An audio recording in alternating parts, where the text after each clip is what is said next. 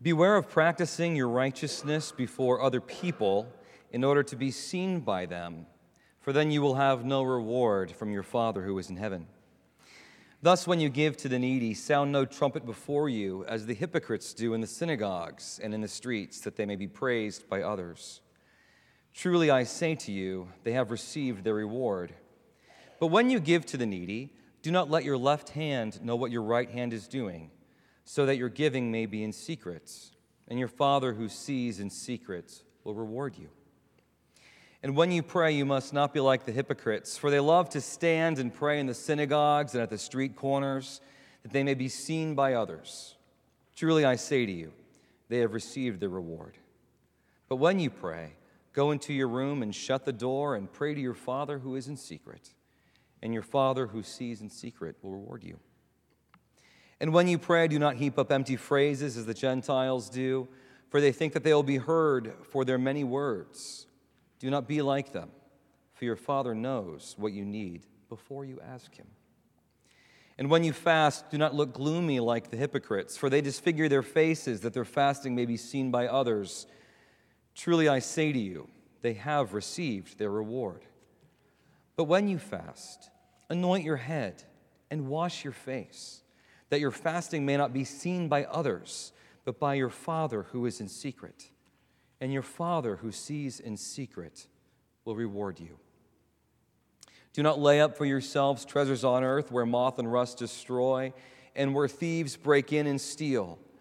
But lay up for yourselves treasures in heaven where neither moth nor rust destroys, and where thieves do not break in and steal. For where your treasure is, there your heart will be also. No one can serve two masters, for either he will hate one and love the other, or he will be devoted to one and despise the other. You cannot serve God and money. This is the gospel of the Lord. Praise be to you, O Christ. Let us pray. Heavenly Father, again, as we look into your word, may you look into our souls. Father, may your Spirit be alive and active in us, and may he be dividing from our hearts from within ourselves. Father, may those things that are sinful and displeasing in your sight, oh Lord, may you make them aware to our hearts and our minds. Father, may you give us a heart that hates our sin and that desires to be as far removed from it as we possibly can. Father, may you not just leave us in a state of anger and hostility, but, oh Lord, may you cause within our hearts a love for you to well up with such strength and power that we might seek to serve you, having been forgiven by you, having been restored by you, now having been trained by you to walk in your ways. So, Father, comfort our hearts, quicken our spirits, and prepare our own feet and bodies for the work that you may have for us this day. In your Son's holy and blessed name we pray. Amen. You may be seated.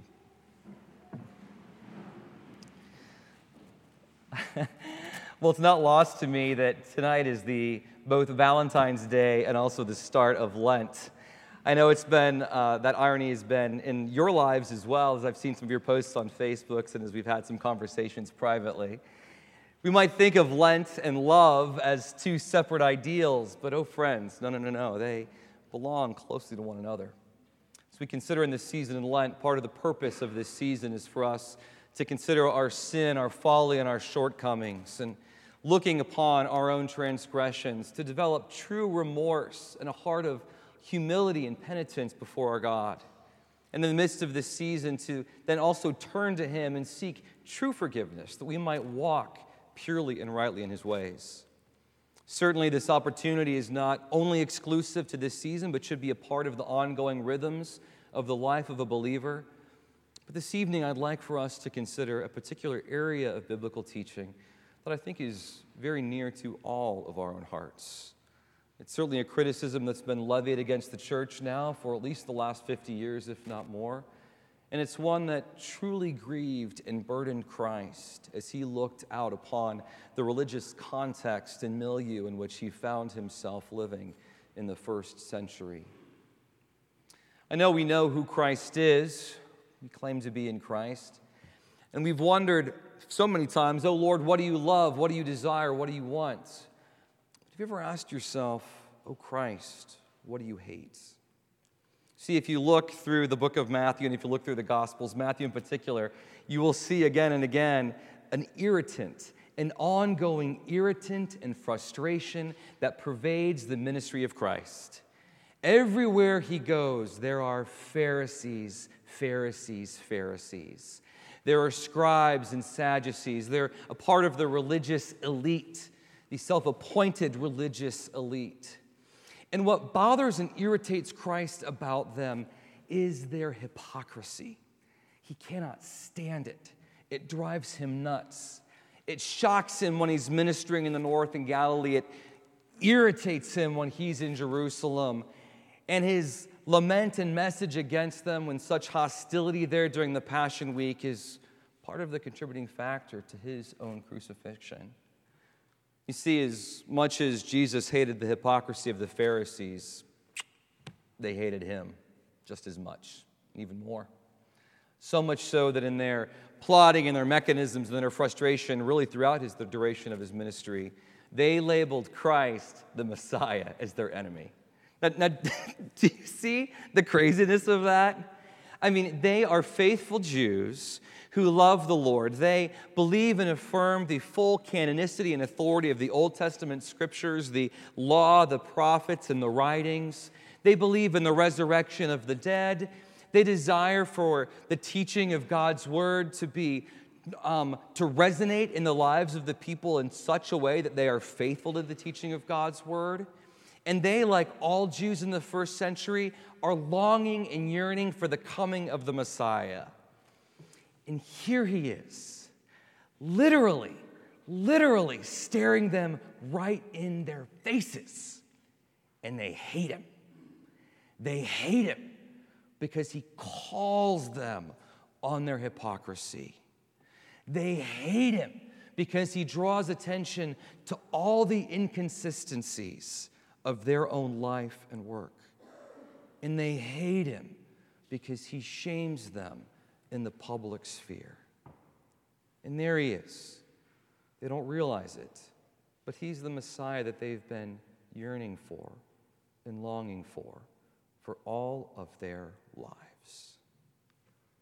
Friends, I want us to consider the subject of hypocrisy tonight because it is vital, it is essential in the areas of sin and in all the varying areas of sin that we wrestle with, that this particular one we find mastery over.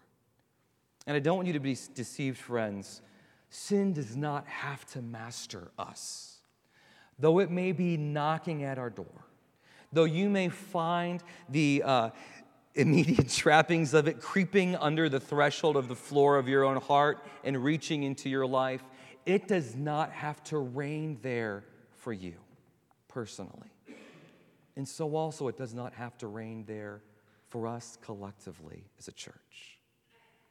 So this evening I'd like us to consider the teaching of Christ regarding the Pharisees' hypocrisy. I want to ask ourselves some hard questions about the nature of our own hearts and sin. And then I want us to remember, even in the midst of the folly of our sin and transgressions, that God has lavished upon us gifts that rescue us from the trappings of sin, that pull us out of our hypocrisy, that give us a new heart and a new spirit and new longings to not be found in the displeasure of God, but to walk to his pleasure and delight in such a way that we are no longer a hindrance and peril and burden upon the world, but that we then lead the world into the gospel of reconciliation and forgiveness of sins. So let's consider here, firstly, Christ's critique of the Pharisees. Let's then move and ask ourselves some hard questions. And then let's turn to the Lord for forgiveness of our sins. Some of you are aware of the nature of the Pharisees. I know many of you grew up in the church, and the Pharisees aren't a new group to you. They were the most prominent religious sect in Judaism in the first century. They had arisen several centuries prior to the time of Christ. Josephus, a late contemporary of Christ, estimates that there were some 6,000 Pharisees who were living in Judea in the middle part of the first century. And there are three of them that are particularly named in Scripture. We have Nicodemus, who came secretly to the Lord in John chapter 3. We have Gamaliel, the famous teacher of the Pharisees, who is mentioned particularly in Acts. And also, praise be to God, we have the Apostle Paul, who himself claimed himself to once be a Pharisee. If you think about our passage that we read previously, we see a whole host of instruction that Christ has been revealing in the Sermon on the Mount to his disciples. Some of you know about the Sermon on the Mount and about the beauty and the power of that passage. It's the longest sermon of Christ, the longest body of Christ's teaching and preaching that we have in the New Testament. And here in the Sermon on the Mount, while he was preaching there in the Galilee, he had been lavishing his promises upon the people of God.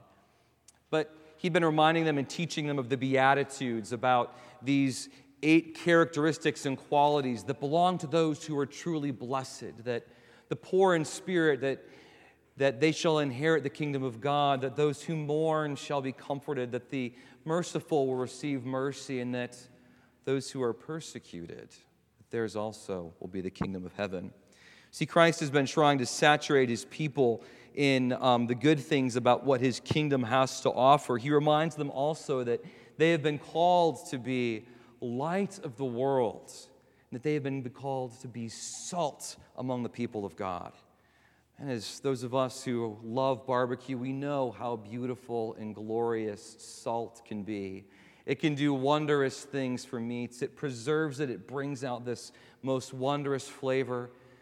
And that's the teaching that Christ has been laying before his people, that you are the light of the world. You're illuminating the darkness, and you're showing the world, giving them direction on where they're supposed to go, how they're supposed to live, and what is good and right and true. But so also you're the salt of the earth. Oh, you're what makes it good. You're what makes it beautiful. You're what preserves it from my wrath. But Christ not only is giving the good news, he's also teaching and instructing his people in the things that really bother and irritate him and the Father. And here in the midst of Matthew chapter 6, you see it in the midst of his teaching on giving to the needy, on prayer, on fasting, that there's this contrast that he's been setting up between his disciples and a group called the hypocrites. If you know Matthew, you know exactly who Jesus is talking about. He's been talking about those Pharisees because he calls them hypocrites throughout the passage. Hypocrite, hypocrite, hypocrite, hypocrite. If you turn to Matthew 23, you don't need to, I'm not going to reference it too much, but you see Jesus giving these laments against the Pharisees. And woe to the scribes and Pharisees, woe to the scribes and Pharisees. They are venom, they are vipers, they are evil. Well, if we try to pull together the teaching of the New Testament on what bothered Jesus about the Pharisees and their hypocrisy, he was bothered by them because they had a fundamentally deficient view of God's will. They believed that all of the external things that they were doing were what was really, really important. That they prayed regularly, that they fasted regularly, that they kept the commandments, that they practiced all of the regulations that were given in the Old Testament. That was where they placed the emphasis to be able to keep God's pleasure in their life. As a result of that emphasis, they had completely hollowed out the teaching of the Scriptures. They had, in Christ's words, they had missed the weightier matters of the law, of righteousness, of justice, of faithfulness, of peace. They'd missed those things completely. So they had a fundamentally deficient view of God's will. They also really loved their status as righteous people.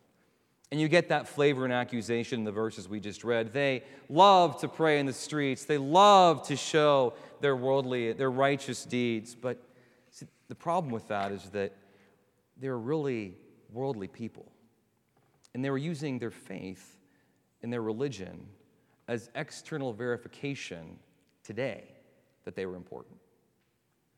See, there's a third area that bothered Jesus, and that was that they were completely missing their calling as shepherds, as leaders, as those spiritually mature among God's people. They had completely missed their calling. They were putting these undue expectations upon God's people that were burdening them down with all the additional laws that they were creating for people to follow. They were setting a false example of righteousness, that this is what really mattered to the Lord, and they were leading the people of God astray. And in their own lives, they were completely ignorant of God's own damnation and judgment upon them. And let's reflect a moment on some of the ways that we find some commonalities between the Pharisees and the temptations that we face among ourselves today. Questions I want to ask ourselves: do we really, truly know God's concerns? And are we wholly practicing God's will? One of the things that I hear frequently as a pastor when reaching out to people is, we're so busy. I've got all this stuff to do. I wonder if we see in our busyness that the busyness isn't the problem. The problem is the priority. You see, we're serving two masters. We're trying on the one hand to placate and live up to these false ideals that we have for ourselves about how our lives are supposed to look, about what we're supposed to do. And yet, in the result of living toward that particular ideal, we completely miss our calling in Jesus Christ. There's a second thing along those lines. Like the Pharisees, I wonder, do we also inappropriately cherish our own status in the world? Not necessarily as Christians, maybe, but as middle-class people. Do we value our status as upper middle-class people more than we do as Christians? And I wonder, as we go about utilizing our time and the things that we do and the resources that we accumulate, we've got a lot of stuff. And all this stuff that we have and all this clutter in our lives, is this healthy for a people who have been called to be salt and light in the world? Those of you who have boats, the great quote and saying, the two best days of a man's life are when he buys the boat and when he sells it. I mean, we can extrapolate that to all kinds of stuff. When we buy that second home, when we go on that vacation, and what we find out that we're doing, we spend so much of our time in our lives on all this stuff and all these external things that we're trying to do, that when we actually come to a point of realization in our lives, how productive have we actually been in advancing the gospel of Jesus Christ in our own contexts? Have we just been wasting our lives in buying the bigger home, the next thing, the next car, going on the next vacation, etc., etc.? And in the midst of those pursuits, have we missed our calling to make disciples of Jesus Christ? Well, there's a third question that I have that goes along with this. Are we truly cognizant of the effect that we're having upon the church? See, one of the things about the Pharisees is that they were completely ignorant of the effect that they were having on the people of God. They thought everything was great and everything was fine, and they were doing things that were pleasing in God's sight. But it took the incarnation of the second person of the Trinity to tell them that they were wrong. Friends, are we cognizant of the effect that we are having on the church? Some of you might say, well, I don't think I'm having any effect on the church. Maybe that's also part of the problem. See, this is the community that God has appointed to reveal the glory of His gospel in the world. Every other community that we're a part of, every other commitment we have, falls way down the list of priorities in terms of its eternal cosmic significance in redeeming the world. I know that we have a ton of frustrations and hostilities about the world. If we're going to see the world change, it's going to start with this community operating on all cylinders. And that's going to take each and every one of us. Because we're not a congregation of 8 cylinders. We're a congregation of 500. And in heaven's sight, this baby can roar.